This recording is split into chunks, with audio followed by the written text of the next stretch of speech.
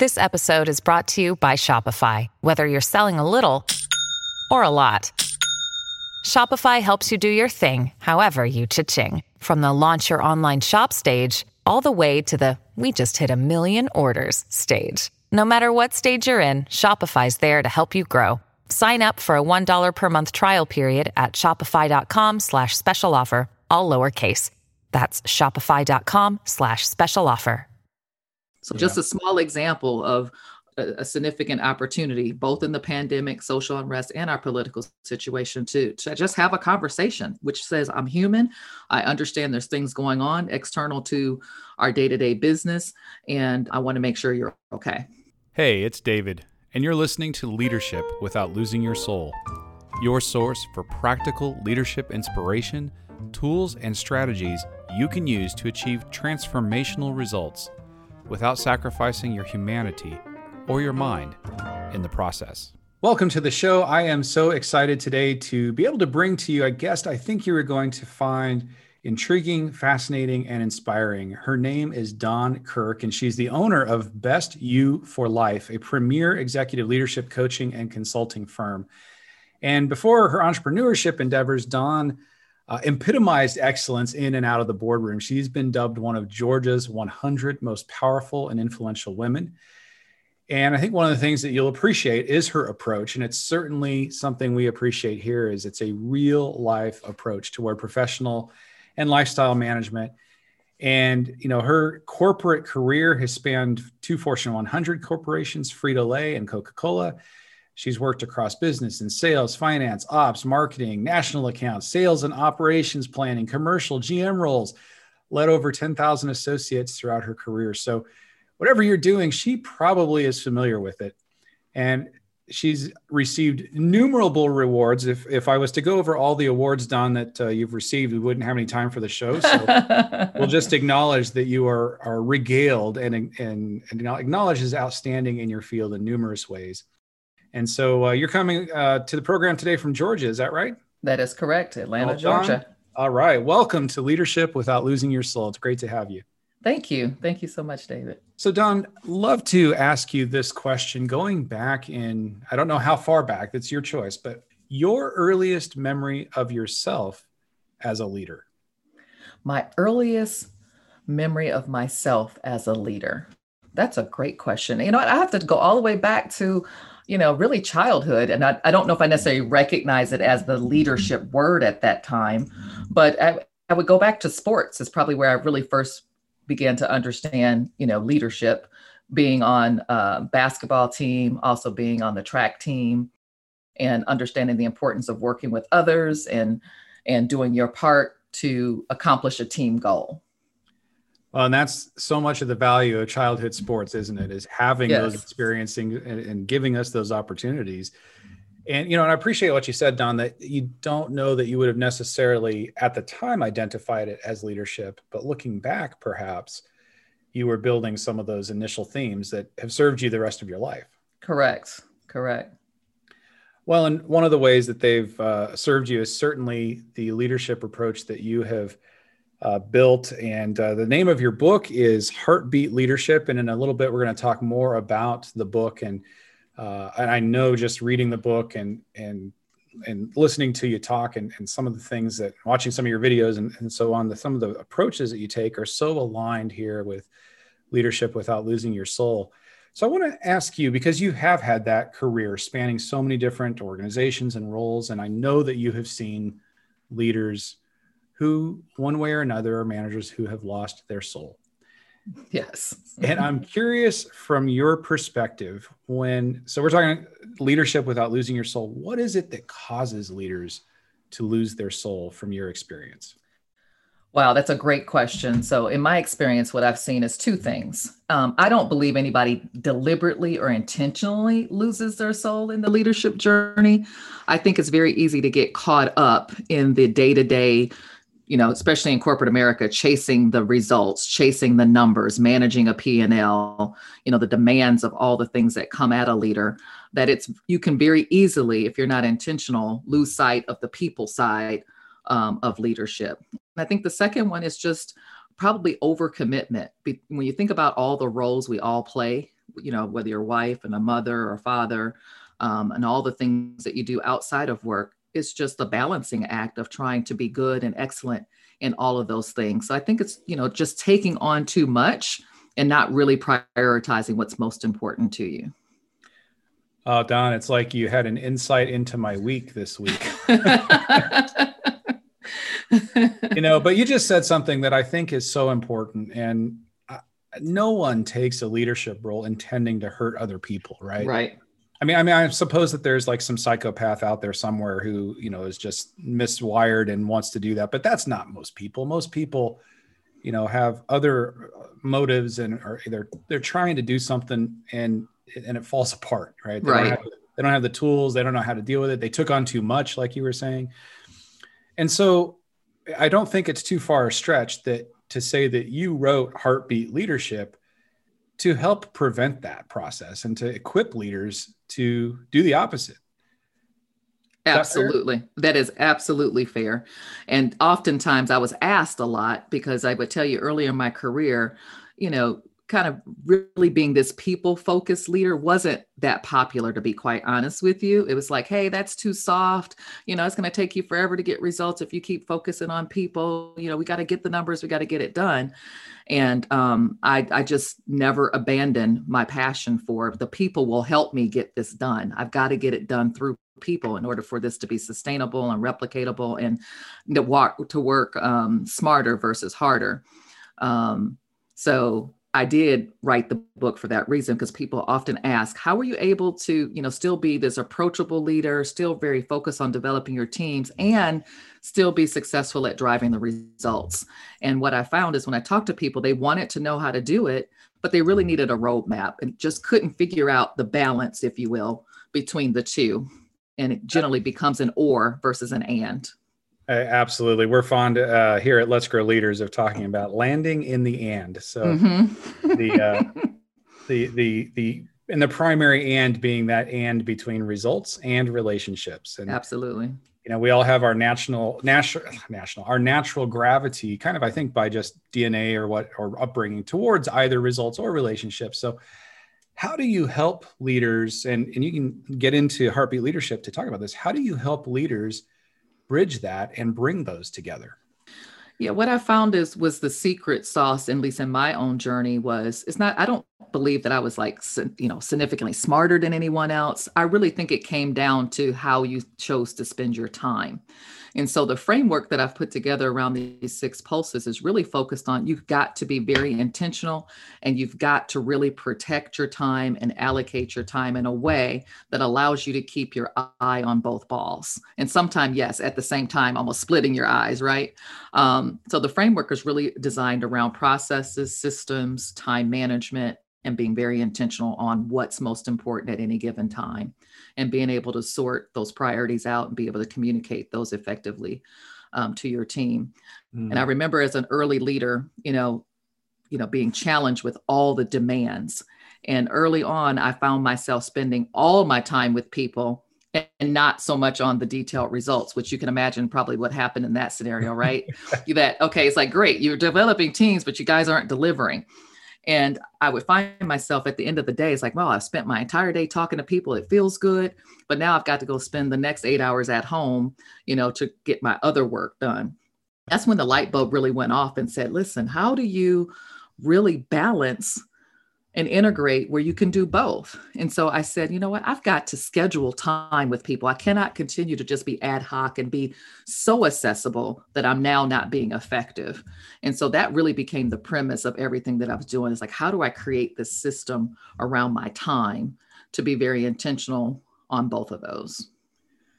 Well, I just think that there is such an important element there that you're talking about that is not intuitive for many people. And from either side, whether you start with results or you start with relationships, is to take a look at how you're allocating time and recognize that you need to allocate to both. Mm-hmm.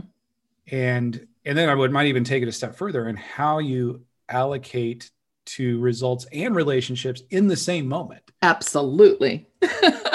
Absolutely.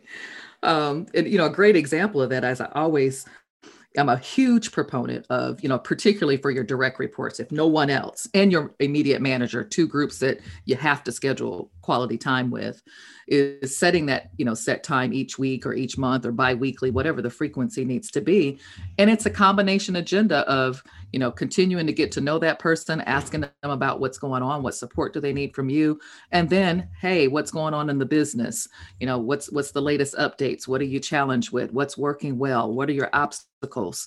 So you could really have that conversation in that 30 to 45-minute conversation and build the relationship and have a great update on where people are with their results and be able to coach and give feedback real time. Love it. Love it. And I think that principle expands and applies to so many different aspects of our leadership and management. Mm-hmm. If we're looking for it, if our eye is, as you said, having an eye on each, that, we're bringing it together in those moments.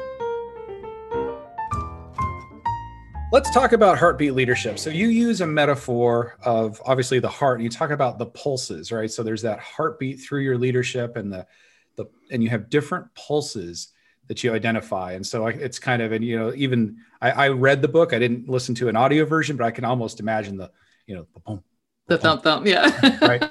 And so I'm getting that. So take us through, let's go at a high level. What are the pulses? What is this heartbeat that we're talking about? So the heartbeat really is I have a huge philosophy that people are the heartbeat of business. People are the heartbeat of leadership, period. And so as I continued to say that, this vision came to life of this, the analogy of the heart. And the book is really centered around being, I would go maniacally focused on people while delivering results through them. And so I just really want that to be at the forefront, that at the end of the day, leadership is about people. It's nothing more, nothing less. I'm a huge John Maxwell fan. So he always says that, the definition of leadership is influence. So I really want to help people expand their influence and understand you do that through people and through your relationship building. And when you do that, you can also, and you will also reap the rewards and the outcomes of results. And so the 6 pulses themselves really was born out of the question I was asked often about, how did you do it? Like, I see what you're doing, but I don't know how you have time to do it. Like, do you work 24/7? Do you ever sleep? And I'm like, I get 8 hours of sleep. I do. And I started to really think about, well, how can I teach and provide people a roadmap if they want to do the same thing on how to do it? So I really started reflecting back through all of my major leadership challenges and started trying to identify, how did I do it? Because honestly, it was kind of natural for me a little bit. I think leadership is a gift of mine. So what appears to come easy to me, people are struggling with, and I wanted to provide a roadmap that helped make it easier for them too. And so these were the 6 pulses I identified that I used, without even thinking about it, on how to approach this people and results dilemma.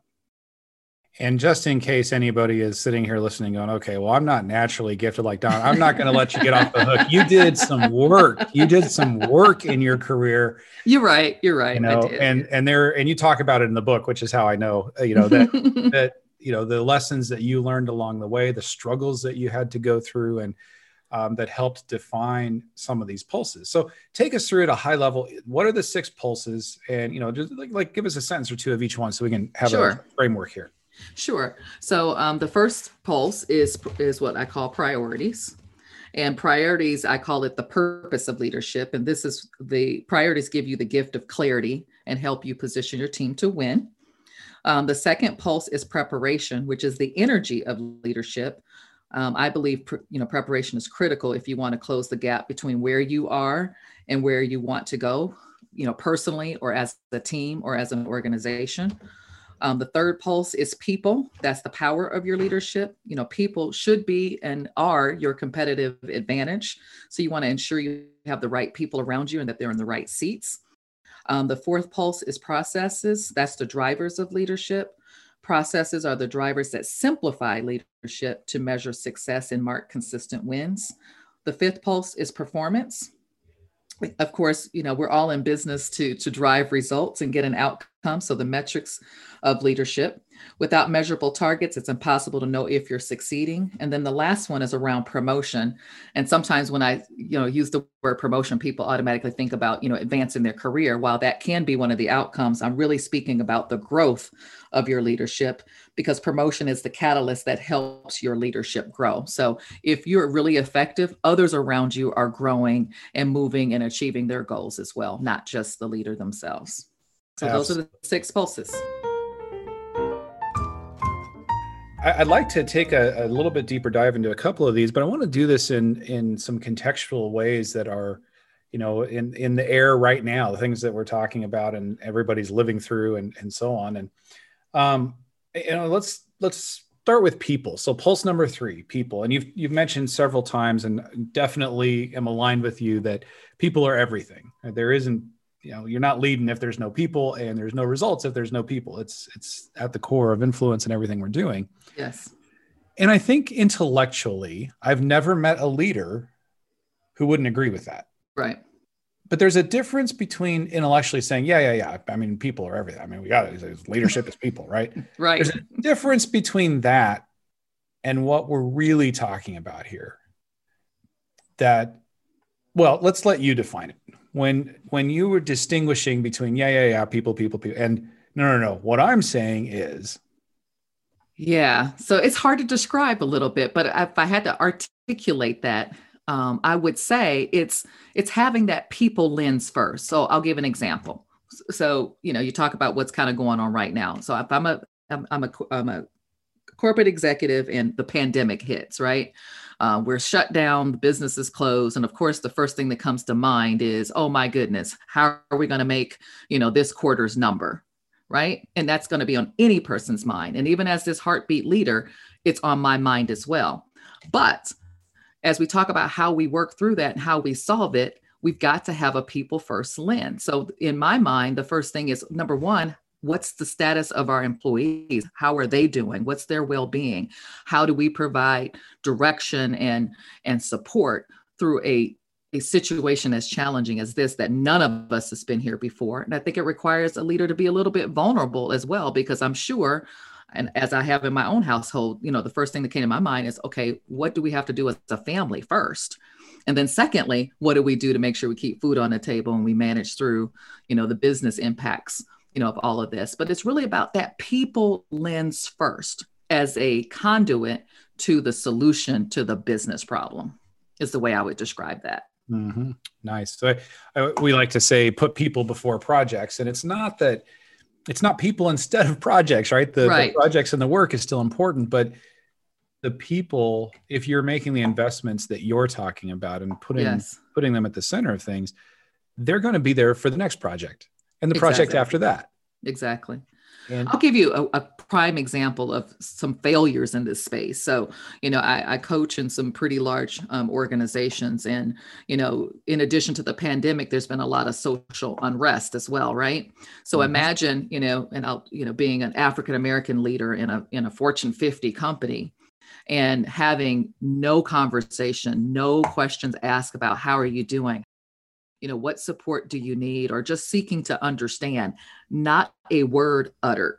And the unintended consequences of that is not that the company probably didn't care. Maybe they didn't know what to say, didn't know whether they should say, but because they didn't say, that leaves your employee. I always say, in the absence of information, people make stuff up. So they assume, because there was no communication, that they don't care, which probably is furthest from the truth. But again, there was no communication. So I get to make up what I think the reason for that is.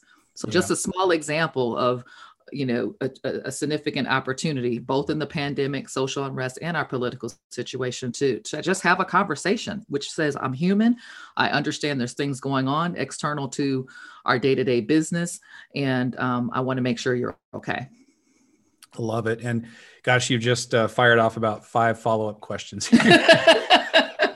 So we'll try to unpack these. So first, just a comment. Yes, in the absence of it's funny because I always finish that. In the absence of information, and then I like to say, people jump to the most pathological conclusion possible. It's almost like our brains are wired to go to the negative story. Absolutely. And so as leaders, we got to recognize that's not because you got anything wrong in any of the people on your team. It's that's how we're wired. Exactly. So, and particularly in this environment, the more anxiety, the more turmoil, the more change and upheaval there is in any aspect of life, the more we need to be communicating. So absolutely would underscore that based on what you're saying there. But gosh, a couple of things. So I'm thinking of a friend of mine. He's a family physician, and he right as the pandemic was starting, he got a new manager.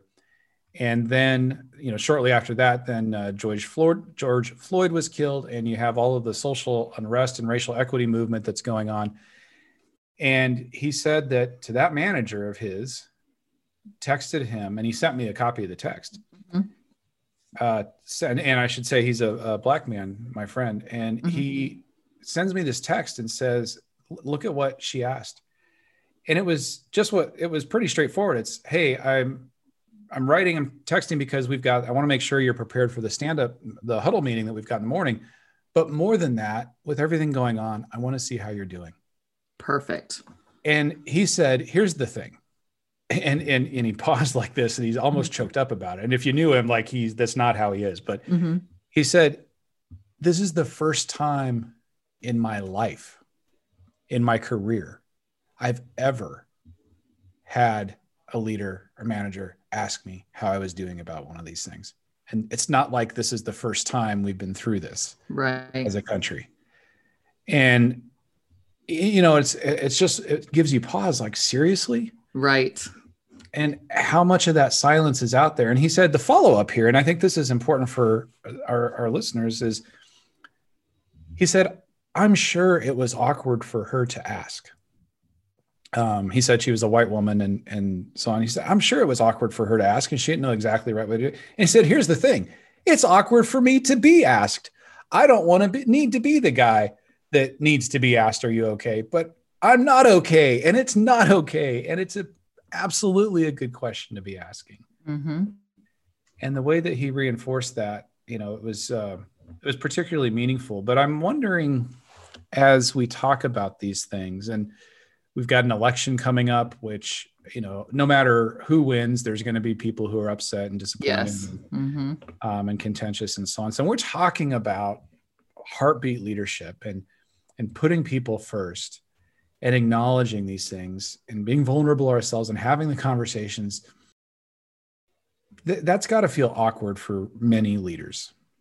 I know it does. I know that you have these conversations with yes. people all the time. They're like, gosh, I'm not sure where to start, what to say. I don't want to get in trouble. I don't want to say the wrong thing. But what are your recommendations for people who are struggling with practically where to start and they want to be a people-centered leader?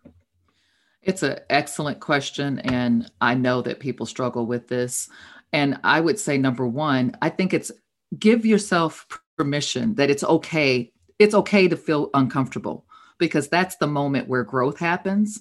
And that also is the moment that you appear to be a real human being to those that are watching and following you. So I would just recommend just ask a question. Like, you don't have to make a statement. You don't have to have an answer. You could just simply say, I just wanted to check in and see how you're doing. Even just an open-ended question. If you don't even want to be so direct about how do you feel about X, or I noticed X, just if you're already in the habit of connecting with people, then this conversation will become easier, because it won't be the first time that you're asking them about anything personal, or you're asking them about how they're doing as a human being and as a person, not just an employee. So if you've not done that, it's not too late ever to start. And I would just be very transparent to say, hey, I know a lot's been going on. I just want to know, how are you doing? Here's how I'm feeling. Maybe share how you're feeling, how you're processing things, as a way to open up the dialogue. Mm. So go first. Leaders go first. Yes. You're reminding me of a conversation we had with tech company executive, 22,000 person team, global team he's got, and got everybody together, all his leaders together, and started with that vulnerability. He said, listen, this is tough. And he said, I just want to give you briefly my experience. And he talked about leading the China team through, and then it was the Italy team, and then it was the US team. And he's been dealing with it for month after month after month. always thinking it would settle down, but then of course it didn't. Mm-hmm. He said, and then, and there was some self-disclosure if anybody didn't know. And he said, and my husband has been taking care of our 2 kids, and then they just had a coronavirus exposure last week, and we don't know what's going on with that, and on and on and on and on. And he said, and I don't share any of that for a pity party or a woe is me. I'm sharing that because if that's my reality, I know you have your reality that's similar and different in some way. And we are all challenged with all of this. Yes. And so as we are having our conversations with one another, and as we're having our conversations with our teams, to be real, to have that vulnerability that you're talking about. And it's just so powerful to be able to start there. And it was a virtual call, obviously, but you could have heard a virtual pin drop. Right. Right. I mean, everybody leaned in and he had everybody's heart. And if we got that. Absolutely. And those are the moments where your credibility, triples or quadruples in those moments like that, which sometimes people think, those are small situations or small opportunities, but the payoffs from that are just huge, that you cannot replicate in any strategy meeting. You can't replicate on any P&L call, any huddle call. That's that discretionary effort. That's that discretionary collateral that you build in those moments. Absolutely. And it's where people take it to the next level in the results part of the equation. Exactly. Right? Exactly. They're going to run through the wall harder because they know you care. Well, Don, being as relevant as we can here in the moment. So this episode is airing the Friday before Election Day in the United States. Yes. And so we're in the middle. We've got this contentious election going on. The electorate is polarized. The media is polarized. Social media is doing their thing. You got foreign actors trying to drive us against one another, all the different things. And there is, and I don't know what the stats are. It's hard to tell. There are elements for both sides of the electorate who feel that this election is an existential threat, that if the election goes this way, I am fundamentally going to lose something. People feel that at a deep visceral level, and sometimes with good reason, right? So as leaders and managers, we've got a job to do. We've got work that needs to be accomplished, but our people and our teams and ourselves all exist in this larger context. Mm-hmm. Do you have any advice? And we didn't talk about this before the show, so it's okay. Where is he going? But I'm wondering, you've obviously got wisdom in these areas, and I'm wondering if you have any recommendations. If you're leading a team of managers and saying, hey, folks, we need to be ready for the election next week, because I don't care who you are, you're going to have disappointed people on your team, and there's going to be high emotions. Any advice you have for leaders who want to be people-centered, going back to Pulse 2, their preparation for this and way of managing and leading their teams and helping their teams to navigate through this effectively? Yeah, this one's tough, but I think there are 2 things I would say. The first one would be, particularly on the preparation side, one is the messaging even going into next week. So I don't know, different companies have different policies, but if you can give people the space and encourage them to go vote, number one, right? That they shouldn't have to choose between their jobs and voting and, potentially long lines and all of that. So if you got some flexibility and some room, give people a little latitude to make sure they can get out and vote comfortably and not be rushed and stressed about, what's going on at work during this time. The second thing I would probably do is the day after, I would probably either, as an individual leader, make sure I personally called each of my direct reports to see how they're doing. And, who knows what's going to be going on in the news that Wednesday morning, but be prepared for it. Or another opportunity could be, town hall type of sessions where you can just, open it up for people to just be able to share how they're feeling and the process. I've seen that done in several organizations around, social unrest events, big events that have happened that have taken a toll on a broad population of their employees. And I've always seen and heard the comments afterwards that it was just nice that the companies and the leaders cared enough to take a pause to address something that was so broadly affecting people. So that would be my 2 recommendations, is kind of take a little bit of a break from your day-to-day business routine and lean in to listen, to be an ear, and to be a little vulnerable about what you might be going through emotionally as well as we go through this election. Powerful. And so it's not about staking out your own position in terms of where you stand on the issues. Right. It's about sharing the emotion that this is tumultuous. It is concerning. It is potentially frustrating, or whatever range of emotions, and making space to hear and listen to what other people are experiencing without judgment. Exactly. Which is honestly, I think for some folks, very, very challenging. Yes. People get in this environment. And here, I don't want to get too far down this rabbit hole, but I do think I haven't had this conversation with anybody else, Don, so I'm having it with you. I think that's fine. Because I feel like you might have this sense in what I'm seeing in your writing, is that we have massive work to do as a society. Like there's so many, I think we're all aware of it. Like there are some things that are not working. But the people that we interact with the most are the people we see at work. Right. And exactly. after that, it's our families. So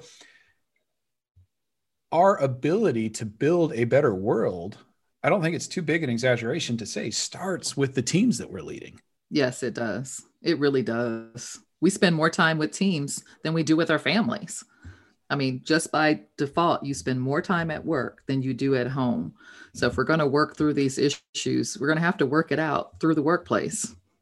Yeah, I so believe that. And I don't mean to add, one more to do KPI on top of, get that new QA process taken care of, meet your metrics. Oh, and by the way, can you heal the world too? Right. Yeah, but I say that tongue in cheek, but yes, also yes. Yes. That's part of the fundamental work we're doing is how we're leading. So I hope that as you're listening today and thinking about your leadership, that you can take some of Don's suggestions here to heart, because whether you're listening, you may not be listening in real time right before the election. If you are, great. But if not, there are 1,000 other opportunities to push pause, to acknowledge that people are feeling something about whatever's happening, to ask and build those relationships. How are you doing? And to take that deeper dive, to build and be vulnerable yourself, to build the connectivity you need to lead your people. So we've camped out on people for quite a while here. Let's head to Pulse 6, maybe. Let's talk promotion. So you said promotion. This isn't necessarily career advancement. We're talking about the expanding of your own capacity as well as that of people around you. Do I have that right? Yes, absolutely. All right. So why is promotion one of your 6 pillars? Why is it such a fundamental leadership principle for you? Yeah, so a couple things. One is, one of the things that I hear a lot in the themes when I'm talking to people is this, sometimes discontentment with career paths, and I'm not being promoted. I'm not being recognized. I don't know my next steps for anything. The company's not talking to me. I'm not being developed. And it really kind of struck me is that I think we sometimes give away too much of our own individual power to our leaders, to the people that lead us, and to the organizations that we work for, not realizing that we have more in our control than out of our control. So I wanted to write about how do you appropriately advocate for yourself and make sure that you are articulating what it is you're trying to accomplish, that you're articulating the kind of work that you're doing and the impact that you're having. But secondarily, as a leader of others, that is a prime responsibility that you have, that it's not just about your career and what's happening with you as a result of the team you lead. In my opinion, the biggest proxy to how effective you've been is how do you promote others in either your rhetoric, how you give credit to your team, how do you provide exposure for them in the areas that they'd like to get exposure in, and how do you, cultivate that dialogue on a more routine basis.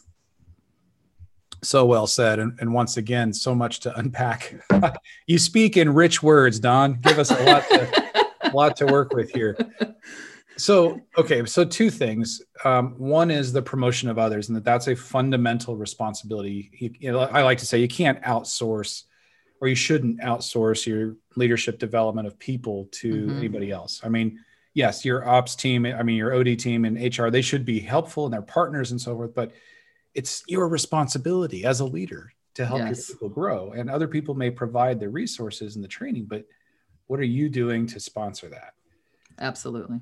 Okay, so let's go to the first thing you said there about helping people advocate for themselves.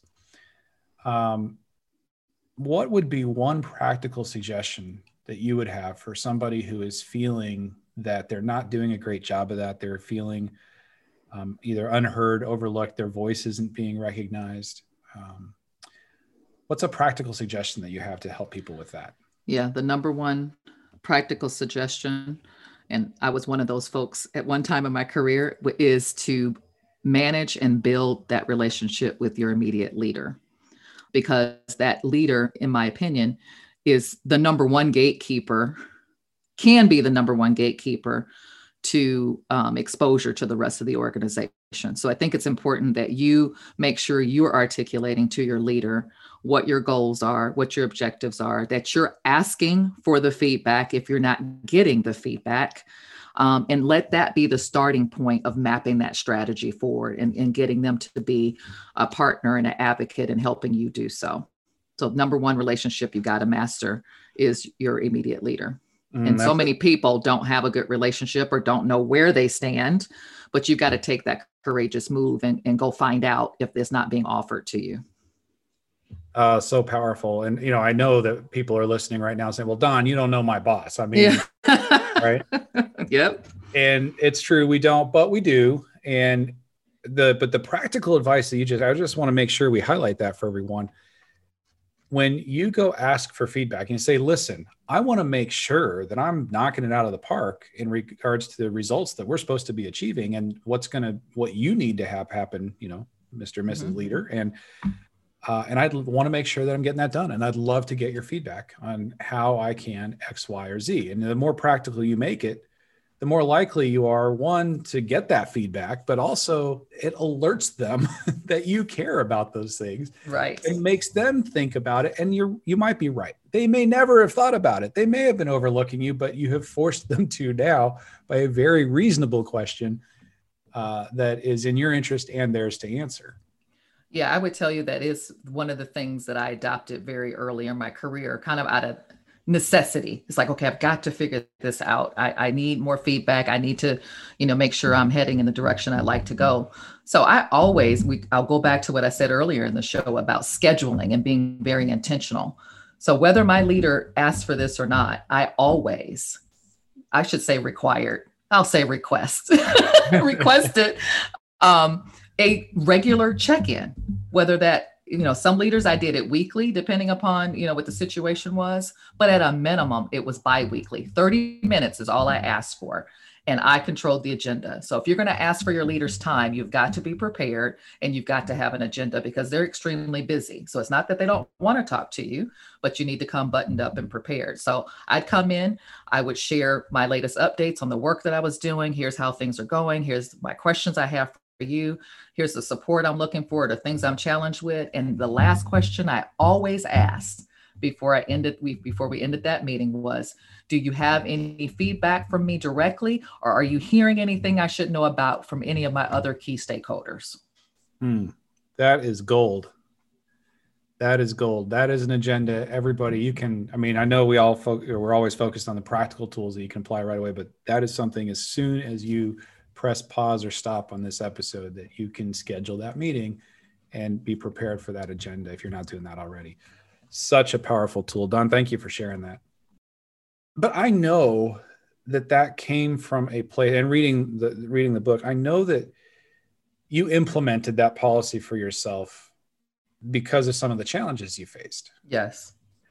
And I know we've been talking about vulnerability and so forth. Would you mind sharing with people about why you found it necessary to do that? Because I think that there's power in that. It's easy to look at it and say, oh, well, okay, that's easy for her to do, but.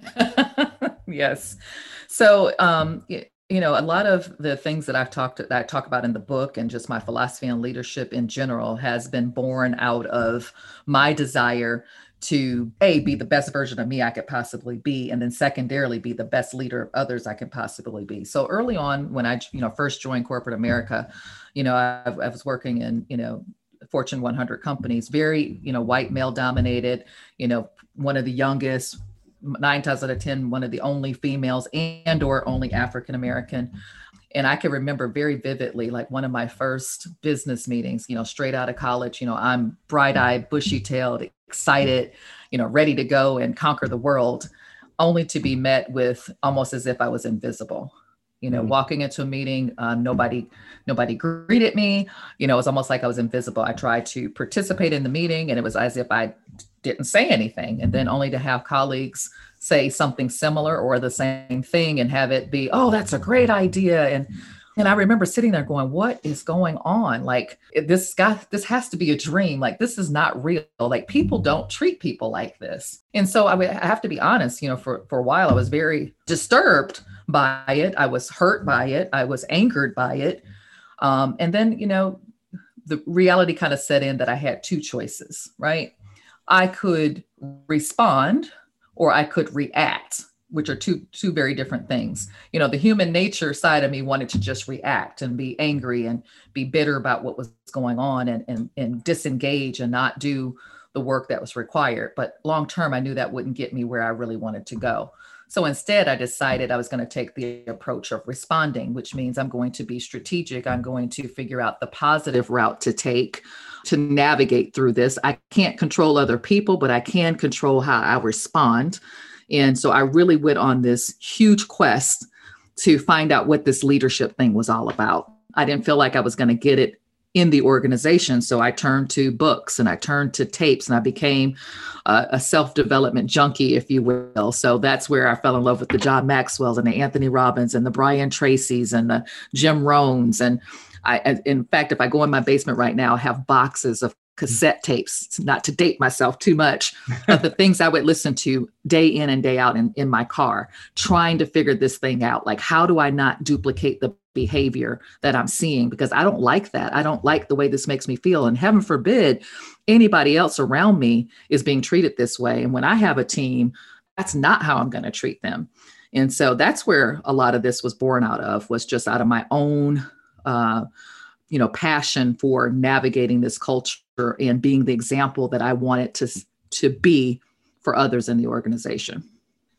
Well, Dawn, thank you for sharing that. It's a couple of things I would want to draw out of that. One is the power of, faced with unfair, unjust circumstances and just plain wrong, mm-hmm. that you found a way to positively respond in those. And not to, shine too bright a light, but if you can do that, there's every one of us, you have paved the way for anybody who is facing those kinds of circumstances to do that. And the second thing I would say is, particularly listeners, if you haven't heard Dawn's story before, she's not the only one telling the story.